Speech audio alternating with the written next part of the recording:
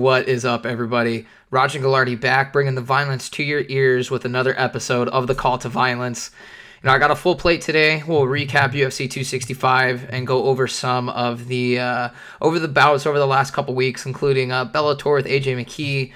We will preview the PFL and Bellator cards coming up this weekend. I believe those are tomorrow. And we'll get into some of the bigger news. And so let's just get right into the thick of things. First order of business, though, some housekeeping notes. I apologize for the audio in the last two episodes. Usually my quality is not too bad. Still kind of have like a beginner setup here, but didn't realize I was being kind of lazy and wasn't really like listening to my audio back on the last two episodes, and did not realize how bad they were, and realized I had a mic issue. So I got that sorted. I think this episode should sound a lot better. Freaking had to do mic checks for an hour before doing this, so everything should be in order, but if it's not, I apologize. And I'll give out my address so you guys can come and make me pay for it. All right, let's get right into it. So UFC 265 was on Saturday. We have Cyril Gane as the new UFC Interim champ. He defeated Lewis at, let's see, was that in the fourth round? Third round. 4 minutes into the third round. I believe he outstruck Derrick by over 100 strikes. I think Derrick only landed like 16 strikes, maybe even less than that. This was one-way traffic, and this is what I was really worried about going into this. I've said it on this podcast a lot. Derrick's a great guy. And, really, like, people think, like, these, when they put him up against, other strikers that, it's going to turn into a fun fight. But it really ends up just being target practice for whoever else he's fighting. Derrick does the best against grapplers. Even if the grapplers have power in their hands, it's almost a detriment to them because Derrick can capitalize on that. They kind of get a little too confident because they land on Derrick, and then they end up getting blasted. And then even if they get takedowns, Derrick's so big that they can't maintain control, and then Derrick ends up just getting right up and ends up blasting them. But yeah, technical strikers are always going to be Derrick's kryptonite. Yeah, he ended up catching Volkov, but Volkov, again, was just at target practice all day, before getting blasted at the end of that third round, from that fight a few years ago. And so going into this, I just didn't, Cyril Gane, he's just not one of these, young technical strikers. He's only 9-0, or I believe 10-0 now in MMA, but, has a wealth of kickboxing experience. So he's seen guys like Derrick before. He's a vet. So, getting stuck into or getting goaded into a pissing contest and a firefight with Derrick just wasn't on the table for me. And so I really had a bad feeling about this fight for Derrick going in. But, it wasn't Derrick's night. And so even though it was his hometown and everything kind of was put on Derrick's shoulders to sell this fight, Cyril Gane won. Couple things. Let me talk a few more things about Derrick, and then we'll really focus on Cyril, because it was Cyril's moment. But did anybody else get the feeling that, and he said leading up, that I think they put it on the embedded, where Derrick was saying he was really feeling the pressure, and you could tell the whole week leading up. He had a couple good moments, spitting fire, but besides that, you could tell. I feel like you could really tell he was nervous. Sorry, guys, just had to take a sip of my crisp, refreshing peach and honey AHA. Never thought peach and honey would go together, but I guess with a little bit of carbonated water, anything is possible. No, I am not sponsored by AHA, but hey, Coke, if you guys are listening, I would love to sponsor you guys. Anyways, but yeah, I don't know if it was just because it was in his hometown, it was for the title, and I know Derrick really wants to be the champ, and if it was just the pressure of everything getting to him, but you could definitely see it weighing in on him on the fight, or during the fight. And Cyril, just was calm, cool, collected, super comfortable, just picked his shots, and, just pieced Derrick apart until he got the finish. And, I really didn't expect Cyril to finish Derrick, but freaking did it. Cyril's going to be a really, really, really tough matchup for Ngannou. Ngannou's size and his power is really probably going to be the difference maker. But but that's with everybody in that weight class. But man, it's so interesting because it's like, yeah, okay. The thing about that though is they're both strikers, so they're probably not going to go for takedowns.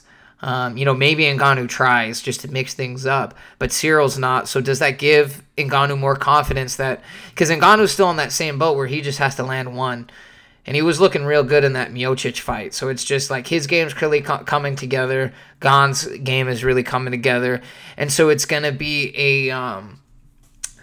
it's just a beautiful stylistic matchup because you have Ngannou who's just gonna try and come forward and take Gane out, but Gane just showed in his last 3 fights that he's not going to be there. But then when you have the size and the power of Ngannou, and he can close distance very well, it makes for a very, very interesting fight. But that division's kind of up in the air right now because we don't know what's going to happen. UFC's clearly at odds with Jones because they don't want to pay Jones the money. They just did an interim championship with these two when Ngannou was ready to fight. He's not hurt. But to fill a schedule, they threw in an interim belt in there, which clearly is causing a rift between the UFC and Ngannou now. So now we don't know where Ngannou and Jones stands. And so now you have Stipe and Gane sitting in the mist. So does this possibly leave open? And Jones already shot down a fight with Miocic. I don't think Miocic is going to do anything unless it's for a championship. So does this mean that Miocic and Gane are going to fight? I don't know. Interesting times though, especially in the heavyweights right now. Clearly, there's specific matchups that need to be made, but it doesn't look like they're going to be made just due to politics and money. So I'm really interested to see. I don't think us as fans, we win either way. But I think obviously the number one fight that needs to be made is Jones and Ngannou, and if that can't be made because of Jones, then it's got to be Gane and Ngannou.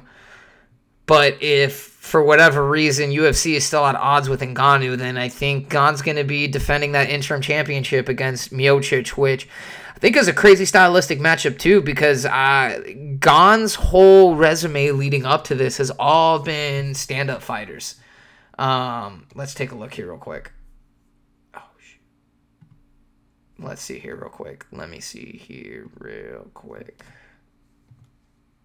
I probably should have had his record up. Cyril Gane.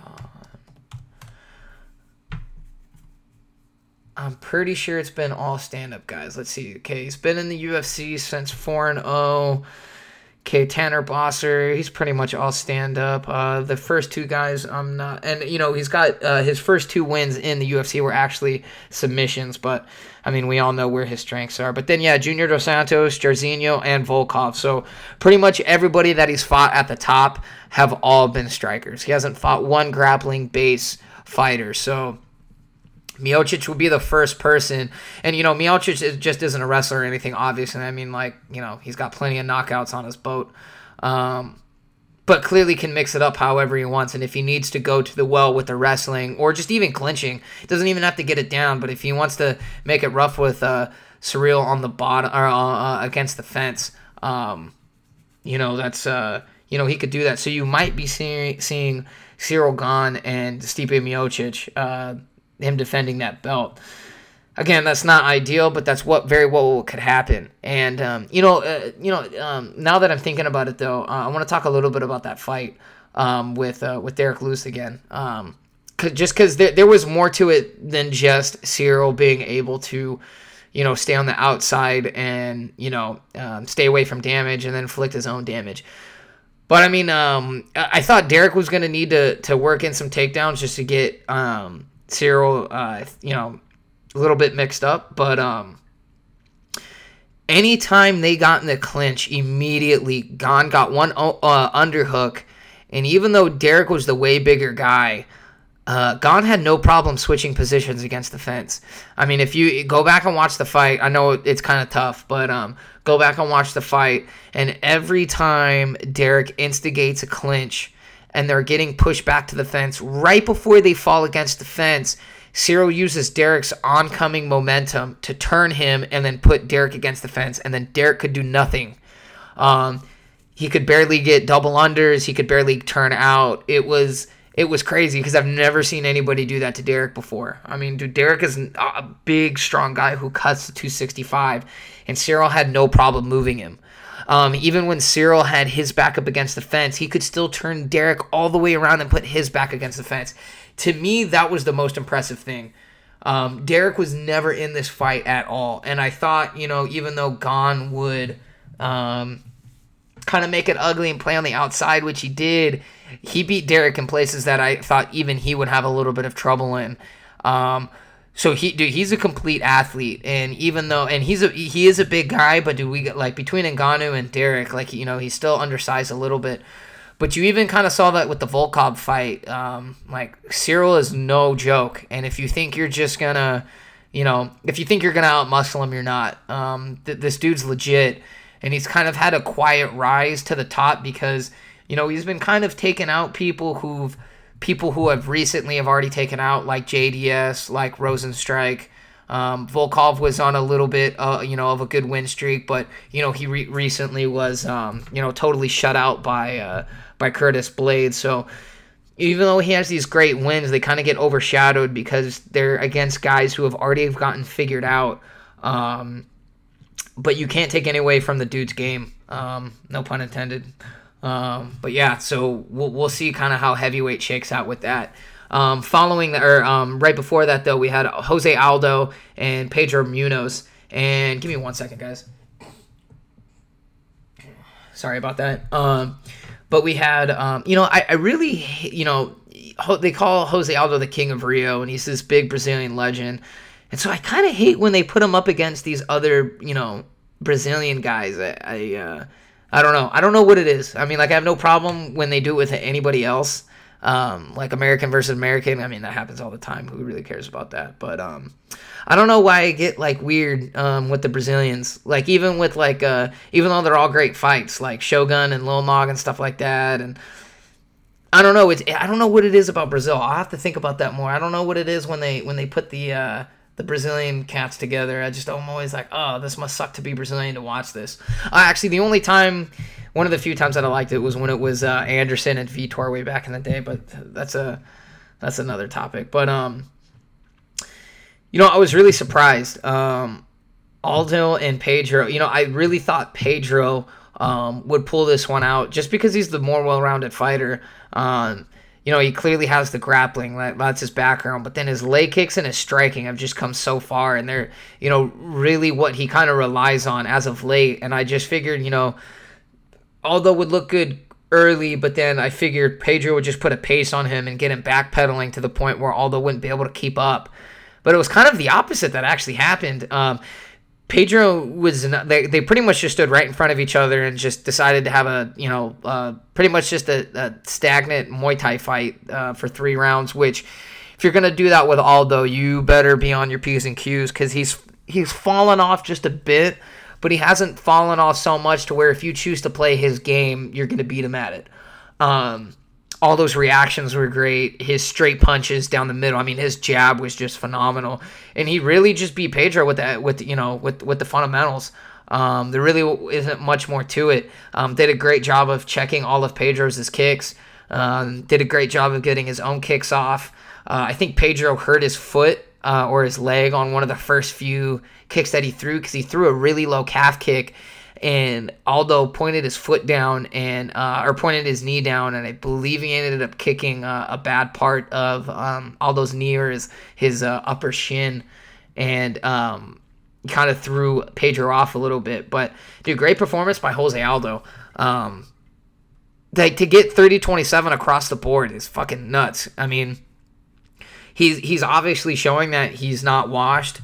That he's still a viable contender. I don't know how much farther he goes in this division, just because, I mean, dude, this division right now is just insane. It's totally insane. I mean, this is deeper than 155 right now to me. 155, 170, and 135 are just the creme de la creme right now. Let me get to 135 because we'll talk about 170 more when we talk about the next fight. But I mean, you got Jose Aldo sitting at number 5. Pedro Munoz was 9. So I guess, yeah, I guess they'll do Rob Font, Jose Aldo next. You could do a rematch with Marlon, but I think Marlon is tied up in a fight right now. He called out TJ Dillashaw, but, I think TJ's going to, even with this knee surgery, because his knee's all fucked up, he's definitely going to be put on ice, and I'm pretty sure he'll get the winner of Jan and Sterling.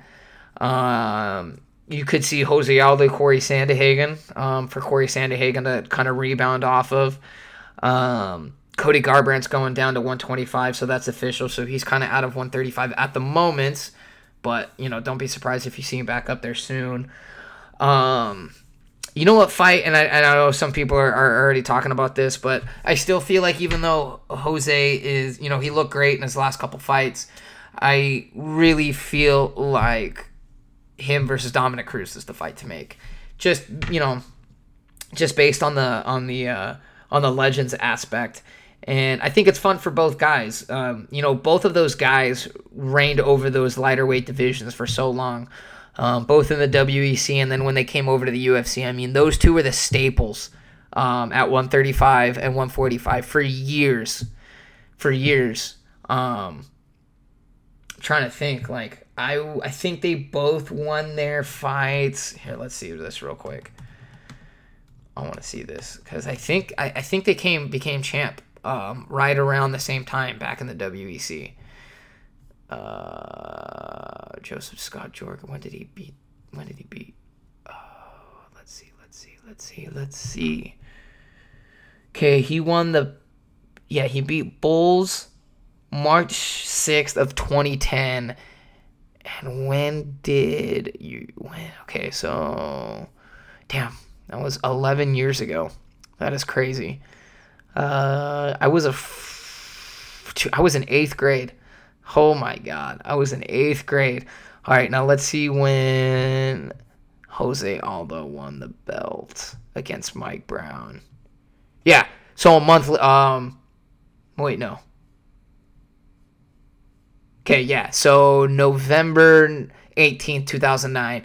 So just a few months before, just maybe not even 6 months. November, December, January, February, March. Yeah, so 4 months. So 4 months before Dom won his belt, Jose won his. And then they went on, and then what? So Cruz, I think, got injured in 2012. So that's about, couple years there, but only was out for injury, and then obviously had his comeback and all that. So Dom's been at the top of the game for a long time. But then Aldo didn't lose his 145-pound belt. He didn't even lose until Conor knocked him out at the very, very end of 2015 in December. So we're talking for 6 years. 6 years. That's insane. That was my whole grade school career right there from. What? That's 2009. So the time I was in like 8th grade till my first year of college, Jose was the man, which is just insane to think about. So having this come back full circle, stylistically, stakes, legends. I think that fight is awesome. The only question is do you make it a main event and make it 5 rounds, which would favor Dominic, or do you make it the co-main on a pay-per-view, or put it on the main card of a pay-per-view and have it only be 3 and favor Jose? And that's something that management will have to work out. I really like 3-round Jose Aldo. I think his style is made for 3 rounds. And really, when you go back and you watch his title fights, you could really tell, oh man, he comes out strong in those first 3 rounds and then really tapers off in the 4th and 5th. And with him being and you saw it in this last fight, with being only 3 rounds, you see much more of his game. He's not conserving energy as much. He's not picking his shots more. He's just letting everything flow way, way better.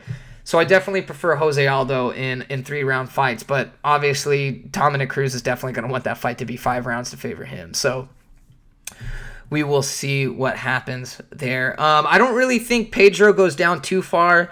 Again, he's going to, Pedro's been a little bit inconsistent where he wins one, loses one, wins one. So he's going to have to figure out his game. I definitely still think that was a winnable fight for him. He just kind of fought right into Aldo's game. But this division is so stacked. One more big win, and he's right back up there with the rest of them. Let's see. Now this next fight. This fight was the fight I was looking forward to most. Still probably after everything my favorite fight on the whole card. Even over the Fiziev Bobby Green fight, which we'll talk a little bit about after this one. But dude, this was one of the best one-round fights I've seen in a really long time. And to me, this was really like a quintessential matchup for 170 pounds. Stylistically, you had Chiesa, the big, long, lean, just heavy top game grappler, and then Vincente Luque with the crazy power and leg kicks with his Muay Thai background. And, you could tell Chiesa was not comfortable standing up. I don't think he expected Vincente to push into him like that. And, Chiesa was doing a good job with his movement at first, but you can only be on your bike like that so long before you find yourself up against the fence. It's not like he was moving in and out like Gane was in the main event. Go back and watch Chiesa. He's literally just trying to shuffle around and get Vincente to overcommit on a shot so he can get a takedown. But Vincente was like a bloodhound or like a shark with blood in the water, and just kept on him. And that works when you're backpedaling like that. That works when you're not worried so much about how do I put this? Eventually with Vincente's striking, if you push your back up against the fence like that, you're gonna limit your exits, and you're gonna end up getting caught, which is exactly what happened to Vincente. Which is exactly what happened to Chiesa. As you could see, he was doing fine, and he even landed that nice 1-2 when he was on that black line, that black octagon line. But then Vincente started closing him back more to the point where Chiesa was just on the outside of that fence. And at a certain point, the way that octagon is angled, you're going to close yourself off. And you're obviously, when you're shuffling back and forth, you're not going to go back into the power hand off of an exit. And so Vincente was like, okay, here, let me just throw my left hand real quick, and then just catches him. And that's when you saw that first knockdown. I think they ruled it a slip, but I don't know. I think that was a knockdown. That was a beautifully timed left hand. And, it was just all about timing. Vincente knew exactly where Chiesa was going to go, gets tagged. But then, Chiesa gets the much-needed takedown. And then this is where I thought it was over. Quickly passes straight to half guard, gets the lockdown, doesn't even waste time with it, moves right into right into full mount. And from full mount, just took over quick. And it was looking like that was the beginning of the end. And for how quick, because I know Vincente's no slouch on the ground. Obviously, Chiesa's better, but for Chiesa just to rip through Luque like that, that was just so telling. And then when he got his neck, he started with the crank. He only had one to hook in, and it was just like, this is insane. And I think everybody was getting a little ahead of themselves. And I was quickly thinking like, oh my God, dude, Chiesa is definitely the man here at 170. I was definitely thinking like, man, if he can take anybody down, it is over. And then before I could even finish my next couple thoughts, Luque ends up getting a reversal. Chiesa tries going for an armbar or a triangle. Luque gets up, and this is what happens at the very, very top of this game. If you get lazy for 1 second, it can cost you, and that's exactly what happened to Chiesa. Chiesa got up, tried getting up, left his neck out there, and Luque cinched in this Darce choke so quickly. It was beautiful, and the momentum just completely flipped on its head. And this, to me, is when grappling is at its best in MMA. When it's quick transitions and shuffles like that. That's why I hate when when people say grappling is boring, because it can be super fun. Yeah, grappling can be boring, but so can striking. Like I mean, kind of like you saw in the main event, when one guy has such a style that you cannot do anything against, it becomes boring. And you know, in a grappling sense, when a guy is such a much better grappler than everybody, when the guy that he's fighting, it looks the same way. It's just one guy pounding on the other guy. But when you get two good grapplers like this, and Chiesa is definitely on another level than Luque, but you know, Luque's again no slouch. So all he needed was one window of opportunity, and Chiesa gave it to him, and he snatched that neck like a cobra and just completely choked him. I mean, it was bad. Gets the tap. Chiesa ends up not being able to go anywhere, and he gets the tap. And to me, that was almost better than Luque getting the knockout. When you can tap out somebody like Chiesa, I know Chiesa's gotten choked out by Masvidal with the same thing, but still, choking him out is not an easy feat. You know, we're talking about a really, really, really high-level grappler here. So it was just an amazing win. Luque's going to be in a weird position now because he's literally two of his teammates were literally all the way at the top of this division. Gilbert Burns was actually in his corner, so I don't think Vincente would fight Gilbert, which would be an amazing fight. Especially after this one, especially after choking out Chiesa, would be an absolute barn burner of a fight. But now he's kind of finding himself in an AKA situation with like how Swick, Koscheck, and Fitch were mostly Koscheck and Fitch. But it's kind of like these two guys are probably going to be at the top of this division for a minute, but I don't think they're going to fight. And, you know, obviously this was a great decision Usman moving to Trevor Whitman's team. I don't know if that's full-time. I don't know if he's still training with Hooft or if it's full-time with Whitman. But it was definitely a good idea because now you got two other guys from Hooft's gym, from Sanford MMA, who are knocking on the door for another title shot. So it was probably the best for him to get out of there. Vincente and Burns are going to have some things to figure out because they might have to fight each other to get a crack. Obviously, Burns is still in rebuilding mode, but we'll see what happens. But that was the fight I was most excited for. I'm not going to get into the Tisha fight or the Song Yadong fight. I'm kind of pressed for time. Got a little guy I got to put to bed here. So I'm just going to talk about Fiziev and Bobby Green here real quick. Dude, that was an amazing fight. Bobby, you know, everyone was kind of counting Bobby Green out, but I figured he'd make this a fun barn burner. You know, I think Fiziev did edge him out with those first two rounds. Obviously, he gassed in the third, and Bobby really put it on him. But I think too many people are putting into this. You know, one judge scored at 30-27. You know, it didn't change the outcome of the fight. The right guy still won. 30-27 is ridiculous, but dude, you guys got to understand this. When we're fighting in, you know, it's crazy because Texas is such a big state. They should be having way more fights than they do, but they don't. But their athletic commission is terrible. They don't get the right guys out there. They don't have the right kind of guys in there. And so you're just gonna, when you go to low markets like this, or not busy markets like this is what's gonna happen. Unfortunately, I live in a state like that. Here in Arizona, it's the same thing. You get some wacky-ass judges, and this is especially as of late, this used to be a really big boxing town, in, you know, like Central Phoenix. They got a lot of good boxing gyms out there. But within the last 5 years, this state has really turned it around with its homegrown MMA. And we got gyms everywhere now, and we have really big stars coming out of here.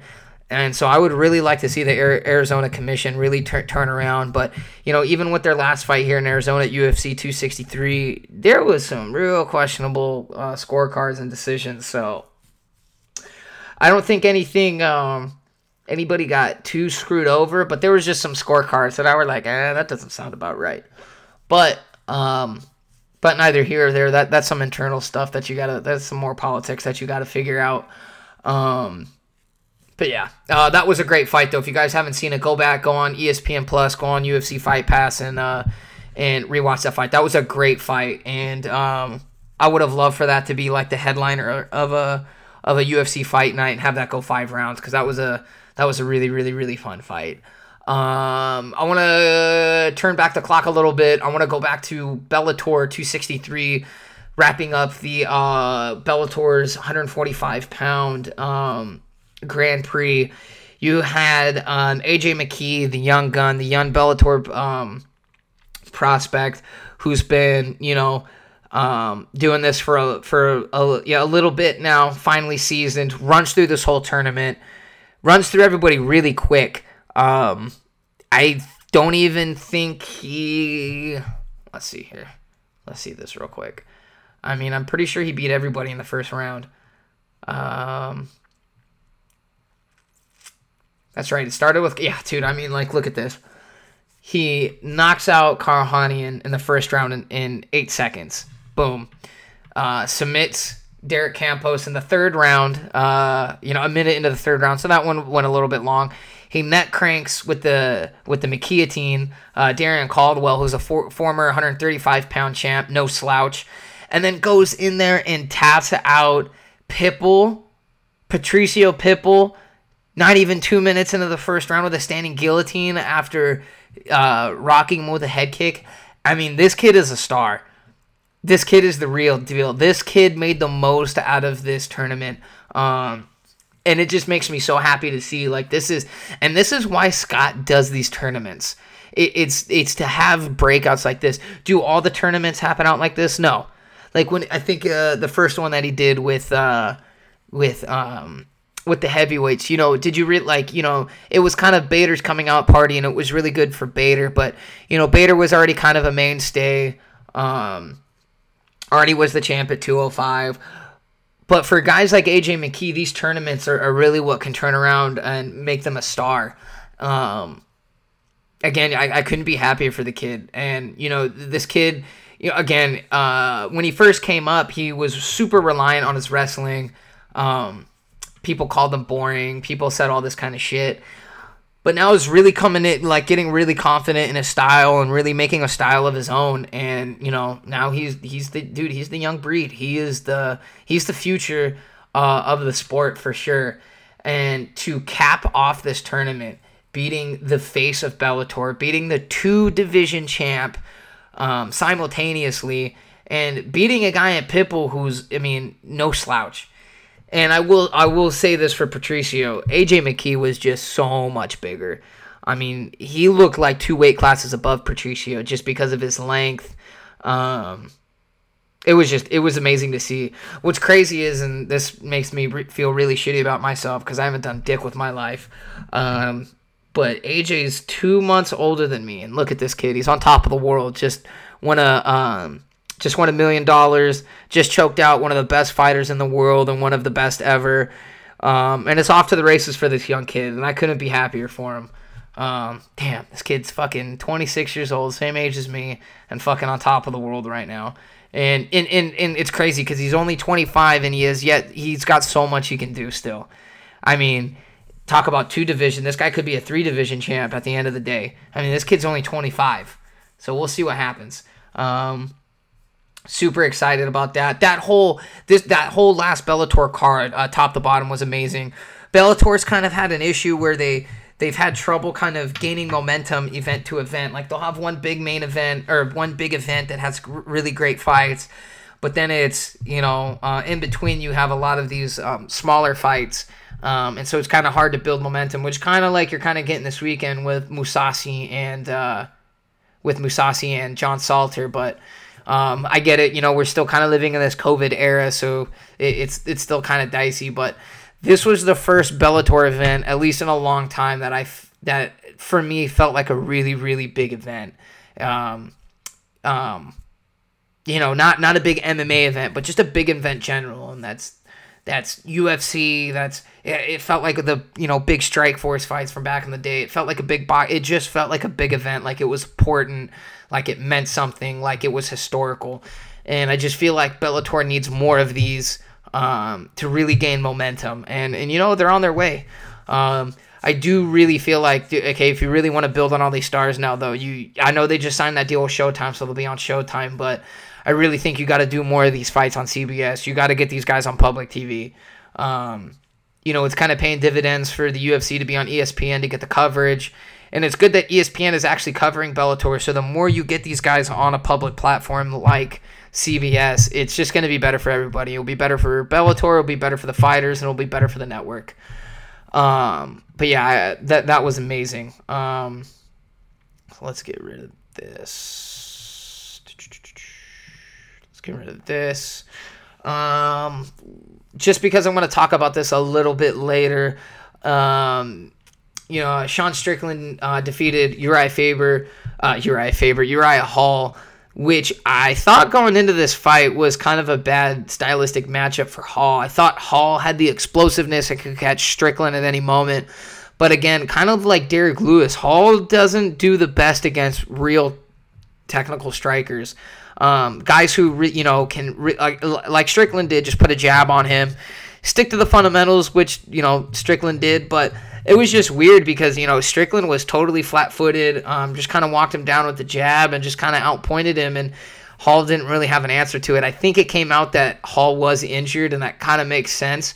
But that was a big fight for Strickland coming out of that fight. That was a big fight for Strickland, and he capitalized perfectly on it, and now is on the upper echelon of 185 pounds.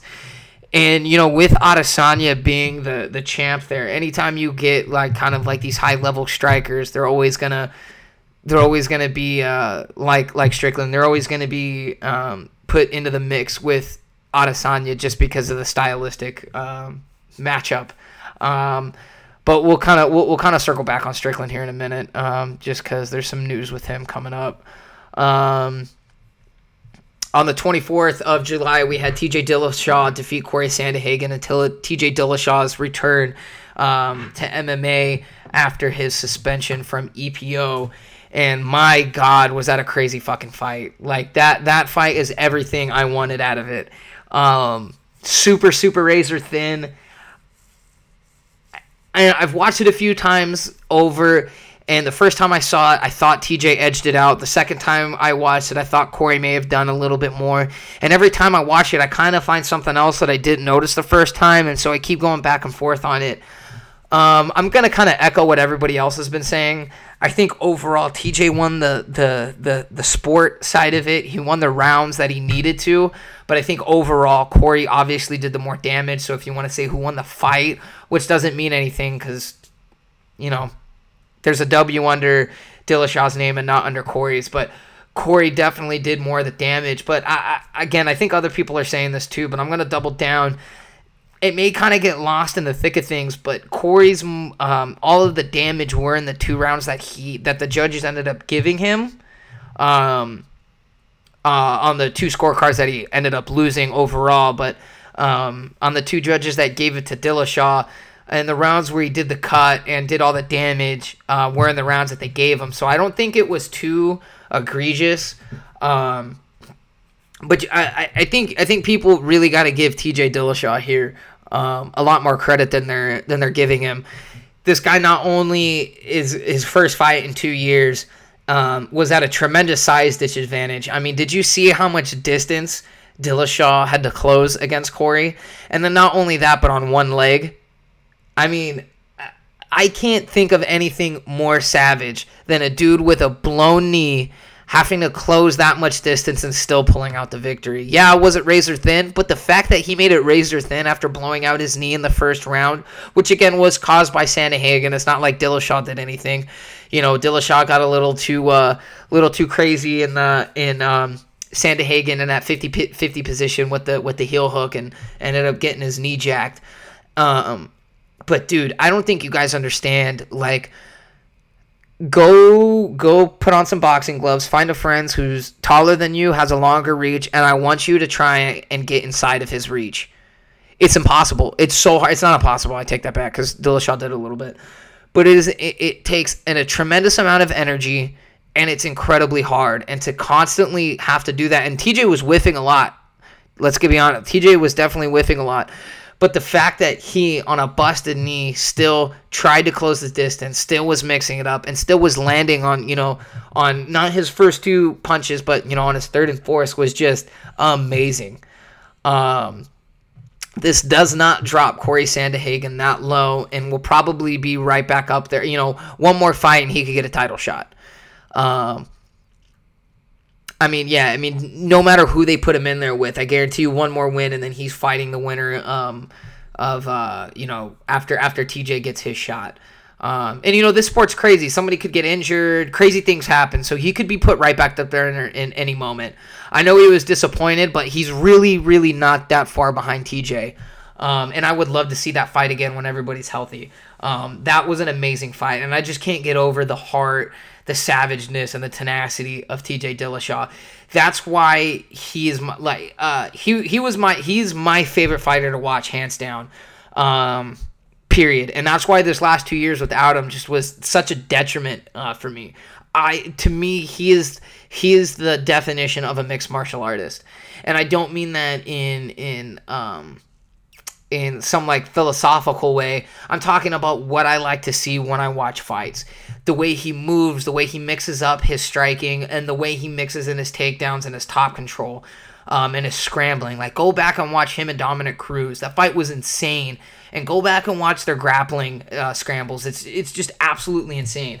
And the way he adapts is just, if you want to see the way he adapts, go back and watch the first Cody Garbrandt fight. And he listens to his coaches better than anybody I've seen. Him and Justin Gaethje are both really, Justin Gaethje now, before it wasn't that way, but Justin Gaethje now, both of those guys, the way they listen to their corners, it's every coach's dream. So I'm so happy that TJ's back. I hope his knee's not too jacked, and I hope he gets back in there and we see him fight the winner of Jan and Aljamain, because I think either of those guys are great matchups.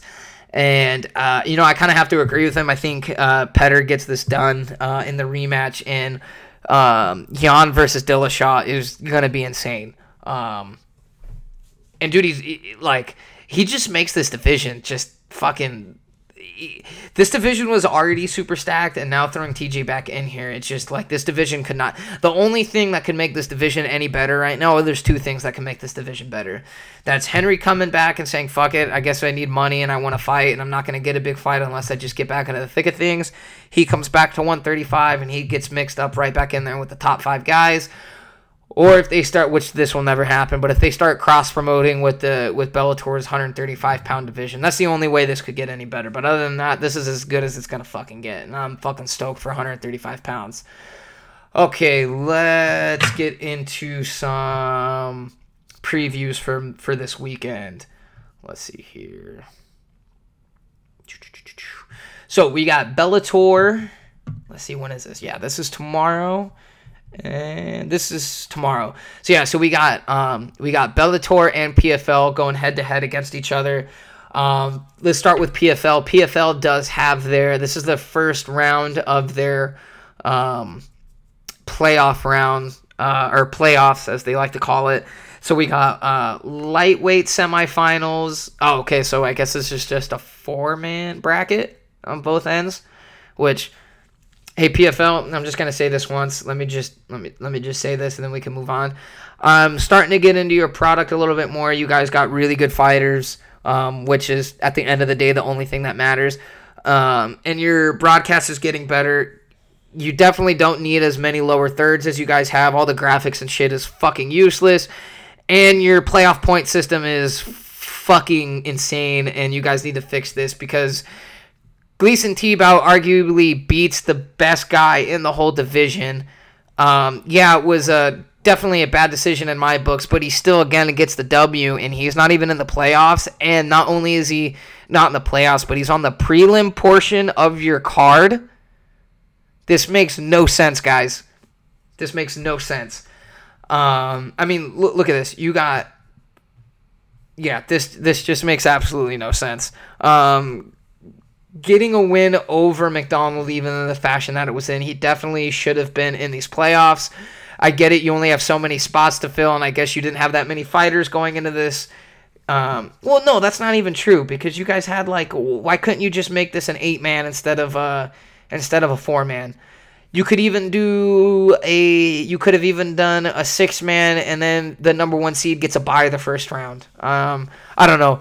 I just think your guys' point system is fucked up. Even with the... this isn't the only time that it's happened, but I think this whole thing is fucked up. But yeah, you got Ray Cooper III taking on Rory McDonald. And, a lot of people were saying this actually probably should have been the These guys should have been on opposite ends of the bracket, but I think it's how these guys line. I don't know if it's... Is there even... Maybe I should just go to the PFL website. Let me get to the bottom of this real quick. PFL, let's just see. You know what? This isn't even important. It doesn't even matter. I'm just beating beating the head over a dead horse. So Ray Cooper III is fighting Rory McDonald. And, usually in any other circumstance, I would be taking Rory McDonald. But there's something about Ray Cooper's aggressiveness that I feel like Rory's going to have a tough time with. And, McDonald from back in the day did really, really well against super aggressive guys. But ever since that second Lawler fight, he really hasn't been the same. And he's been really damage averse. And so I feel like if Cooper can really push the pace and really make this just a barn burner for him. And, I can't even say barn burner, but if Cooper can make this ugly and just really, really, really, what's the word that I'm looking for? Just be aggressive. He just needs to be aggressive against McDonald. Yeah, McDonald's going to look for his openings, probably going to be looking for a takedown in his top control. But as his fights with Jake Shields went, that's not easy.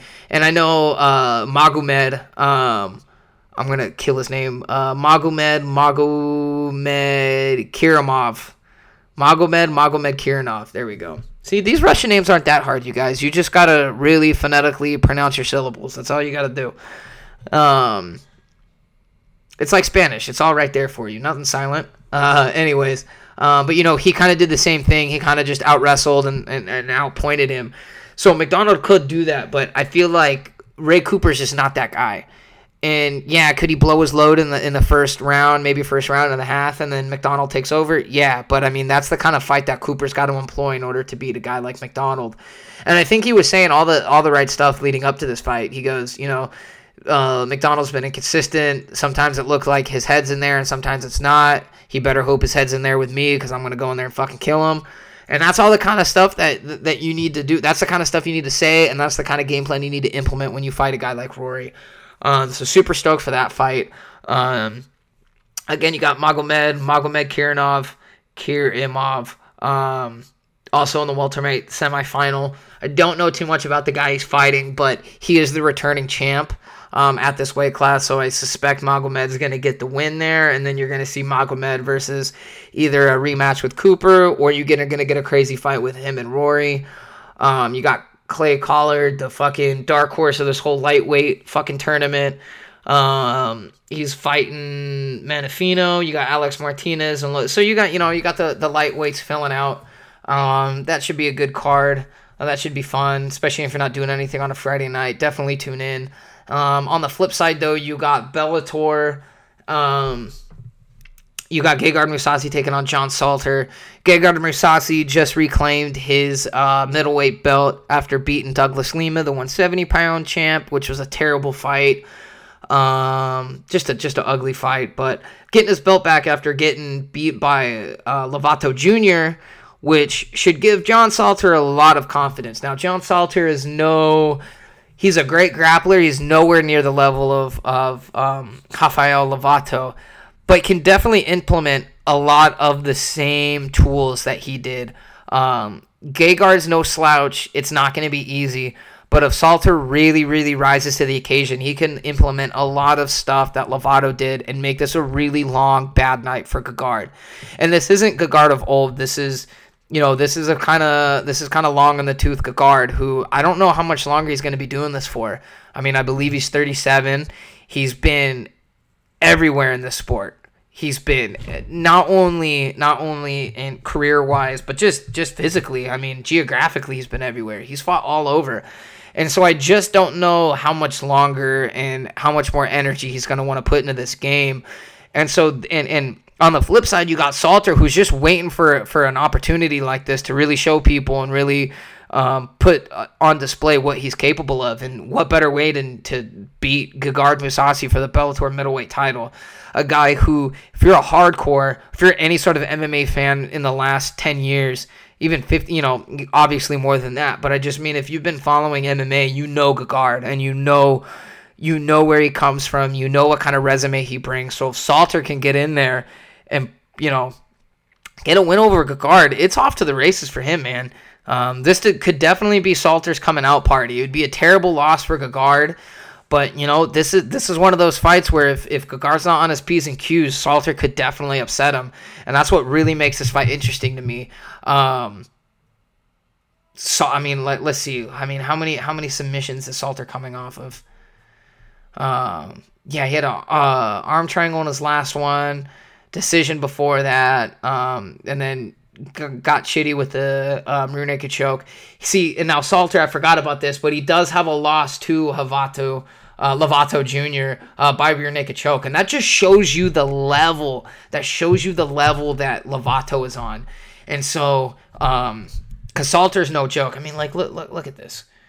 He's got. I mean, yeah, man, he's got so many submissions on his record. Does it say here on MMA Junkie? No, it doesn't.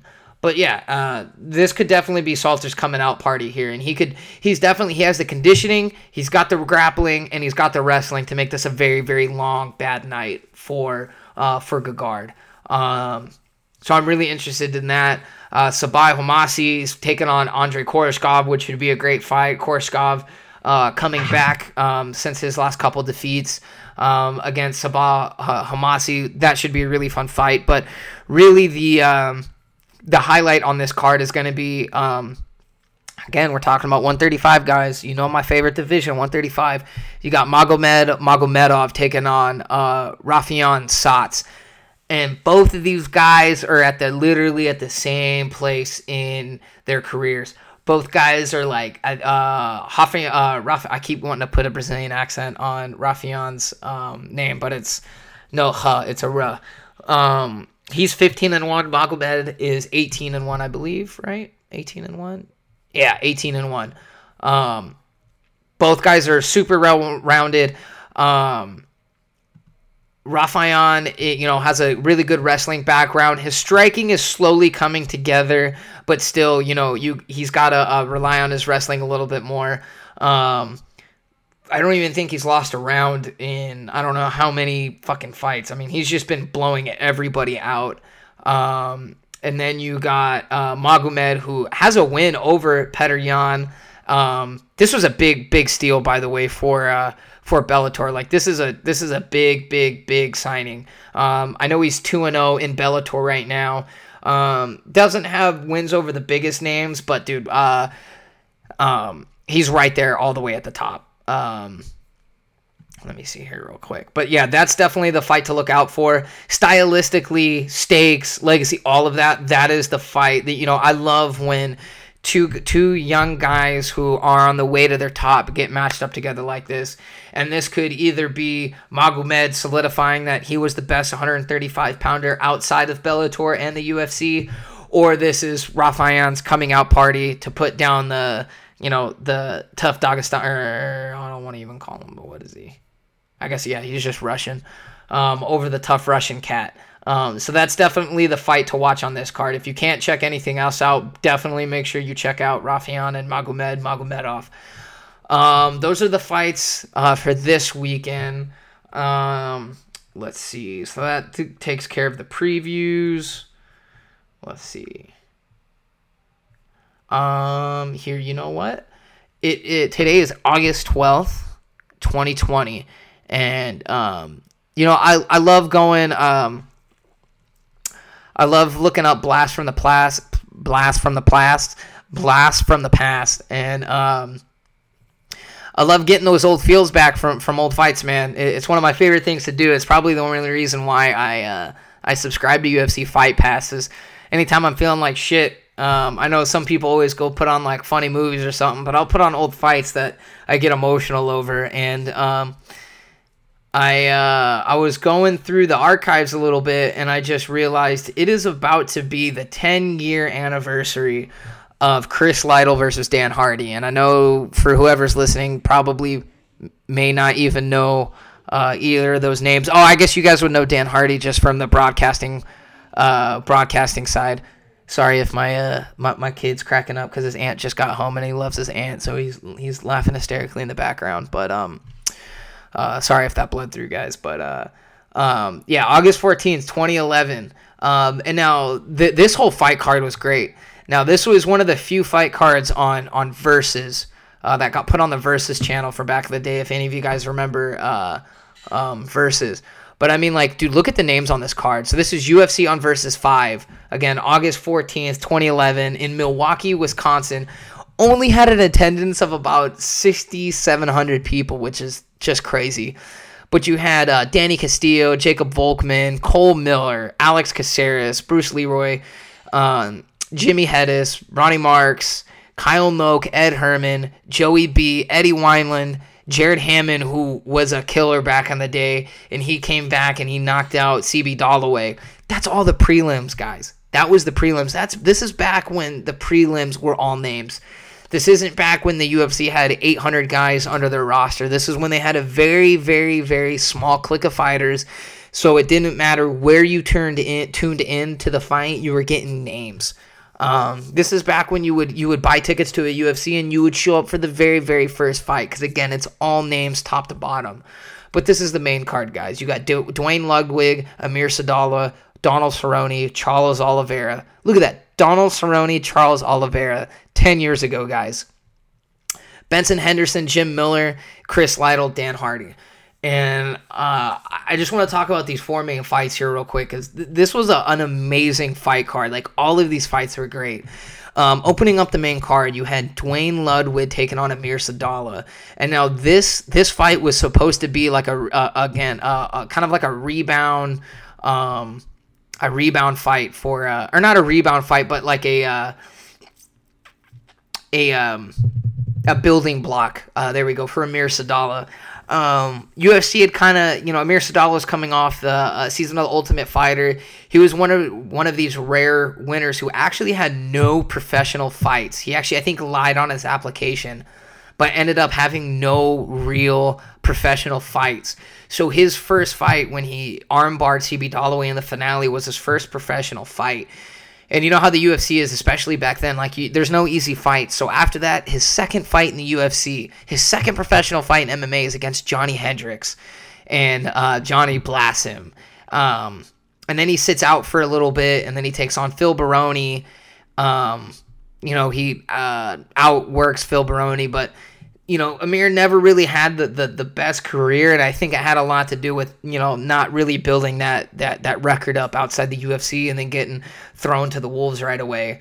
Kind of was going up and down, but then built up a bit of a good win streak against Peter Sabata and DeMarcus Johnson, and then got put in there with Dwayne Ludwig, and, was kind of supposed to put it on Ludwig to kind of build Amir up, and Ludwig just had so many other plans for that. Hold on one second, guys. Ludwig just came out there and just put a beating, just an absolute beating on Sadallah. I think the scorecards ended up being 29-28, and I think Sadallah ended up winning the third round. But it was a great comeback fight for Dwayne Ludwig, who had really not looked good in a long time.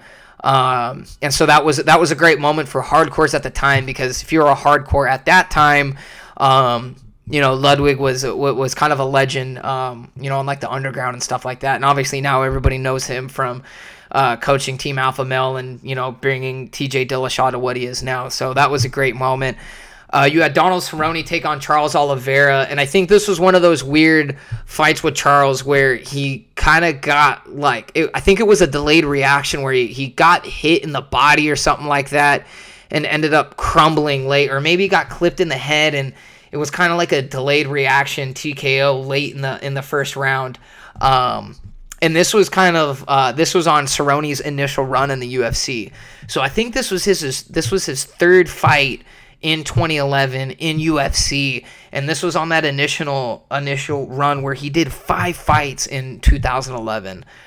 So this kind of showed the middle ground of Cerrone's initial rise in the UFC. And then you had the same thing. This is right around the time with the influx from WEC, because all the WEC guys had just crossed over to the UFC. So this was Cerrone's third fight because he's a savage, and you had Benson's second fight. So Benson Henderson's second fight in the UFC, coming off of a beatdown over Mark Bocek, and taking on Jim Miller. And now this fight was probably a title eliminator for Jim Miller. Jim Miller was riding high at the time. Let me see here real quick. Yeah, so dating back to UFC 96, Jim Miller had a loss to Gray Maynard, which he just got out-wrestled because Gray Maynard was the fucking man at the time.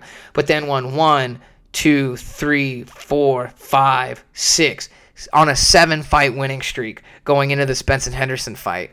Now, even though WEC was big at the time, even though WEC was around, and you see this still to this day, 10 years later, the WEC guys never got respect because they weren't UFC guys. And so going into this fight, everybody thought Jim Miller was going to run over Benson. And I was one of the few people, I'm not trying to pat myself on the back, but I was one of the few guys who was saying, nope, this kid Benson's no fucking joke. And you got to remember, this is after Benson had that crazy fight with Pettis, had the crazy fight with Cerrone, had the 2 crazy fights with Cerrone, had the crazy fight with Jamie Vaughn. Like, he had already had this whole series of crazy big fights at lightweight in WEC, but because they weren't under the UFC banner, nobody really took him seriously. And so everybody thought this was Jim Miller's fight to lose. But then Benson went in there and picked up right where he left off against Mark Bocek and just beat the absolute shit out of Jim Miller. I mean, Jim Miller was not in that fight at all, and Benson beat him everywhere. And Benson beat him. And this is back, and again, I don't know when, once Benson won the title at 155 in the UFC, his whole game changed, and he got way more conservative. And I don't know what that was for, but before he won the belt in UFC, he just put on a crazy pace against guys, and he was one of the most exciting fighters to watch, and he was one of my favorites to watch because it was so hard to beat that guy anywhere, and he was so flexible. Like, you would have a single leg on this guy, and Benson would be doing the splits. It'd be insane, and you couldn't get any leverage on him because he was so flexible. But yeah, so this fight was really Benson's coming out party, and I want to say actually after this he got a title fight against Frankie. Let me check this out. Let me check this. Let me. Oh no, that's right. So he has those two beatdowns against Jim Miller, Mark Bocek. And then goes and has that crazy war with Clay Guida where they just slung fire at each other. And that's a little funny story because that was the first UFC event on Fox, and UFC did that stupid thing where they only wanted to show the heavyweight fight, so it didn't even get broadcasted. That would have showed exactly what mixed martial arts is supposed to be to the world on Fox. And instead you got 1 minute of a Brazilian dude knocking out a Mexican. But anyways, we're not talking about that fight. But then after that, won the belt against Frankie in Japan, and then, that kind of was the rest of his career. And then in the main event, you had Chris Lytle and Dan Hardy, and the only reason why this was the main event was because of name value. Dan, they were at 2 different places in their career. Dan was on a rebound trail, or on a rebound tour, because he had 3 straight losses. He had the loss to GSP, where he got shut out in the title fight. He got knocked out by Carlos Condit in his backyard when they traded left hooks, and then Anthony Johnsoned him. I think he hurt him with a head kick, or he hurt Hardy with a head kick early, and then just out wrestled him for 3 rounds. And so this was kind of supposed to be Hardy's, rebound fight, just because of wherever Lytle is good, Hardy was a little bit better with the stand-up. And I think everybody thought Lytle would just kind of stand there and bang with Hardy and then end up getting clipped. But Lytle had no interest, or that was not on Lytle's radar at all.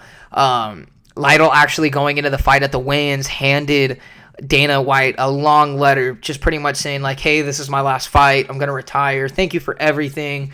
This is the greatest company, just pretty much going out on a high note and saying how much he appreciates the sport, Dana, the UFC, and everything for giving him this life that, if it wasn't for them, he would, probably be, he is, I believe Chris Lytle is a firefighter, so he had other avenues, but to, get that competitive outlet for him, and kind of, wrapped it up in a beautiful letter to Dana. And then when do we see this? When do we see guys get to go out on their own terms, right? Actually, I think Lytle has come back recently in bare knuckle boxing, but I'm talking about MMA and obviously, back in the day. But hold on, I gotta bring this back up. But yeah, they pretty much just gunsling for 3 rounds, and then out of nowhere, I can't remember if Hardy got hurt or if he was just trying. I think that's right. I think he was just trying to win points because he knew it was going to go to decision, and it was kind of up in the air. But then Dan Hardy just shot this terrible double leg, and Chris Lytle just gets in the tightest, cleanest high elbow guillotine I've seen in a long time and gets the tap. And there's no better way to call it a career. It was amazing. It was a great fight. If you guys have UFC Fight Pass, go back, watch this whole event. If you don't have time to watch the whole event, specifically watch the main event. And it's a 3-round gunfight, and it ends with Chris Lytle just choking the shit out of Dan Hardy, which made Dan Hardy 0-4, and everyone was worried that was going to be it for Dan Hardy. It was kind of one of those things where you saw, it's a quick rise to the top, and then it's the hardest fall you've ever seen. Kind of like what Till was going through for a minute. Kind of, you see this sometimes where guys get all the way to the top, and they have a hard time rebounding and staying at the top. That's why guys like John Fitch, there's a plethora of other guys, Stephen Thompson, there's a bunch of other guys who can get all the way to the top and then still just linger at the top. It's way harder to do that than just to rise, win the belt, and then ride off into the sunset. So that was an amazing fight. So yeah, again, if you guys got UFC Fight Pass, go check that out. Let's get into some news real quick. You know what? I had a lot of things I wanted to talk about, but what time are we at? Yeah, we're pushing a little over an hour. It's getting kind of late here, so I'm probably gonna cut off some of this stuff. Let's just talk about this real quick. Nick Diaz is making his return. It's against Robbie Lawler, which is the fight it should have been if it wasn't going to be Masvidal. And it's official, guys. Like I didn't believe it, but when the poster came out and you saw Nick Diaz's name, I got chills down my spine. This is nuts. Is this the best version of Robbie Lawler? No, but I think that's what makes this a little more interesting. Where do I even start with this? There's still a lot of questions to be asked about Nick because he's coming off of over a 5-year layoff. Last time he fought was Anderson Silva, January of 2015. It is now August. It will be September 2021. So it's it's been 6 years since he fought. But the thing about Nick that makes this interesting, it's not like he's coming up off the couch. It's not like these Triller fights, which we'll talk about here in a minute, where they're pulling guys who haven't even put on gloves in I don't know how long or gone through a training camp. Like him and his brother are always in shape. I mean, if you follow either of them on social media, just because they're not fighting doesn't mean they're not training. Like they live the lifestyle, guys. Like that's what they live and breathe. That's what they do every day. This isn't a job for them. It's a lifestyle, and that's what makes this interesting because Nick is still going to put a pace on you. Yeah, his timing might be off. Yeah, he might look a little rusty, but he's going to be in shape. He's going to be able to go, definitely going to be able to go 3 rounds. And the thing that makes this really interesting is, Lawler's been kind of shop worn the last few fights. I mean, he got overwhelmed by Colby. And that was in a wrestling department. But even with the stand-up, I mean, Colby was just throwing pitter-patter punches. And just because you don't know what's coming, it was making Lawler kind of hesitant. Same thing with RDA. RDA kind of flustered him with speed and with shots coming from everywhere. Let me see where else Robbie has been. But, Lawler has not... obviously, he's shop-worn. He's been in the game a really long time. And so if this was... if this was a fresher Robbie Lawler taking on a Nick Diaz coming off the couch, I might think this is a death sentence for Nick. But I mean, oh yeah, look it. So you got Lawler's on a 4-fight losing streak. Dos Anjos had that weird fight against Ben Askren, which I thought there's all the controversy around that. So we'll just take that out of the equation. The Colby Covington fight where he didn't want to throw, and then Neil Magny, which was kind of the same thing. He just kind of got outworked. And Nick can definitely do that to him even coming off the couch, which makes this fight super exciting for me because I have no idea what the fuck's going to happen.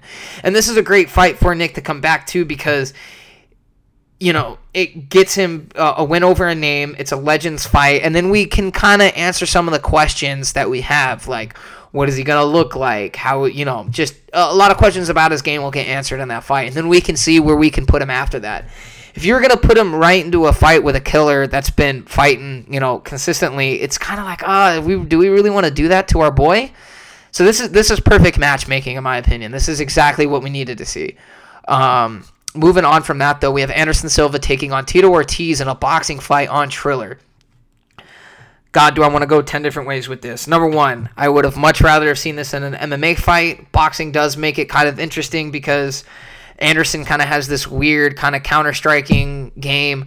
Tito's been working on his boxing with Jason Perillo down at Ruka for a long time now. And Tito's boxing actually over the last few years has looked really, really, really good. I mean, that's how he's won his last couple fights is actually with his boxing. So it's interesting on that regard, but I definitely would have rather seen this in an MMA fight. The thing I question, though, is with Triller is because it's on the Vitor Oscar De La Hoya card. And I wonder if this is because I'm going to be honest with you guys, I don't actually know if Oscar is going to get in there. Do you guys? Does anyone else have that kind of like feeling like they don't know if Oscar's actually going to make this date? I have no hesitation with Vitor, but Oscar is a wild. Like, I can't even believe he's going to get back in there. I don't know if this could be a mess of things. Is Oscar getting in there because he's been on too much cocaine and he's living in his head too much? Is he seeing what everybody else, all the other legends are doing and cashing in on these crazy fights, these crazy circus fights? But it's like, if you're cashing in on these crazy circus fights, why the hell would you pick Vitor Belfort, who's going to come in there on all the Mexican supplements and go in there and probably try and kill you? Like, this is like there's a lot of other fights you could have taken besides Vitor. So that makes it kind of weird. Which I don't know. I'm not feeling about that. But is this, and this all got to be expensive because let's put it this way: you have Oscar De La Hoya, not going to be cheap. You have Vitor Belfort, not going to be cheap.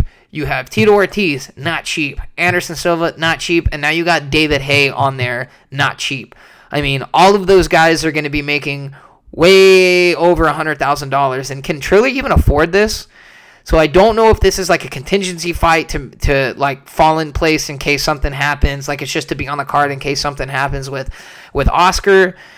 But I don't even know where they're pulling this money from. So they must have some crazy good investors or something. But I don't know if Triller can survive on this because I don't know too many people going to be paying to see all these old guys fight. It's definitely going to be pirated, but I don't know about if anyone's actually going to be paying for that. Next up, we got Luke Rockhold taking on, I guess he's returning against Sean Strickland. Not the fight I thought he would return against, just because he was talking about how if it's not a big name, then I don't want it, and I'll choose to sit out, and all these guys don't want to fight me, and all this bullshit. But, you know, I guess if you want to return to the upper echelon of 185 pounds, Sean's like a great matchup for you. I'm pretty sure he's top 5 now, and he's kind of got a style that plays perfect into Luke's style. As you can see in his last couple fights, you know, he has great striking, great fundamental striking, but super flat-footed, doesn't use a lot of movement, and sits behind his jab. Especially Luke being a southpaw, that left kick is going to be there all day, and if you don't have a lot of good movement like that, that's going to play right into Luke. So Luke's probably and on the ground, like if Luke can get a takedown, oh god, it's going to be bad. So I think it's a great fight for Luke to see where he's at. Should be interesting. It's not official, so we'll see, because you know how Luke is with between injuries and getting into hissy fits. So I love Luke, but you know how it is. Next up, there was some breaking news. I think that came out today that Yoel Romero is actually cleared to fight, and so he should be returning here either in September or in October. And I'm praying to God that they put him on the October card here in Phoenix. So it'd be Anthony Johnson, Vadim in the main event, Ryan Bader, Corey Anderson co-main, and then Yoel Romero right below it. Bellator's probably going to spread him out to pump up another card, but I'm praying to God that they put him on that card, because then that card will just be unbelievable. But let's talk about some guys he could fight. Do they sign kind of like an unranked kind of regional guy to kind of get him back? Because you got to remember, Romero hasn't fought. He was the last live main event in the UFC before the shutdown. Him and Adesanya was the last pay-per-view before. I think that was the last event before the shutdown. So that's how long it's been since Romero has fought. So do they find somebody on the regional scene? Do they find somebody just to sign and to put him in there against? Do they kind of go back to the well and, do they do a rematch with Machida, which I'm not really into? Do they pin him up against there with the guy that filled in for Yoel and fought Anthony Johnson and Jose Augusto, which had a pretty good fight against Johnson, and it's kind of doing Augusto a favor to see, where he fits in this division at 205 in Bellator. You could put him up against Vadim's brother Victor. That would be fun. That would be a fun fight. The fight that probably makes the most sense, but probably wouldn't be the most fun, is Phil Davis. I love Phil, but dude, he just does not have the best fighting style, and he kind of, when he fights other wrestlers, it just always ends up like canceling each other out, and it never ends up being that fun. But it makes sense. It makes sense stylistically and everything. Like rankings wise, it makes sense. And both Machida and Phil, have both lost coming out of this tournament. So if you really want to put Yoel, back up there, those would be the fights to do it. And I'm probably gonna get a lot of shit for this, but I think the person I want to see him fight the most is Melvin Manhoef, guys. I know Melvin is. Okay, listen, Melvin is just as old as Romero. Both guys are specimens. Both guys, I don't know how they keep their bodies that late into their life. Both guys are super athletic. I know Manhoef just got destroyed by Corey Anderson, but dude, Melvin's never had a wrestling game. He's just always relied on his crazy kickboxing. And yeah, could Yoel do that? Yeah, but from an explosive point of view, I want to see Melvin and Romero. I think that would be fantastic of a fight, because somebody's getting knocked out. Whether Yoel can get an explosive takedown and do it from the top, or he explodes with a flying knee, or I just think like if you're gonna do a wrestler versus striker with a wrestler who's got good strike, like that's the best fight to do. That's the best coming out party for Yoel in Bellator, and I think that would do a lot. Like I just think that actually works a lot, and that's definitely better matchmaking than doing Melvin and Corey, because there's no way Corey was gonna stand with Melvin, where Yoel kind of has to play that outside game before doing that. But yeah, that kind of wraps up everything I've got, guys. Thanks for sitting with me now for almost an hour and 20 minutes. It feels good to do a full episode again. I've been kind of lazy with this podcast and kind of doing it whenever I feel like it, but I really want to get serious. I really want to get in the habit of doing this once a week. And I don't know. Let's see where it goes, guys. I appreciate you guys taking the ride with me, and we'll see where it goes. Peace.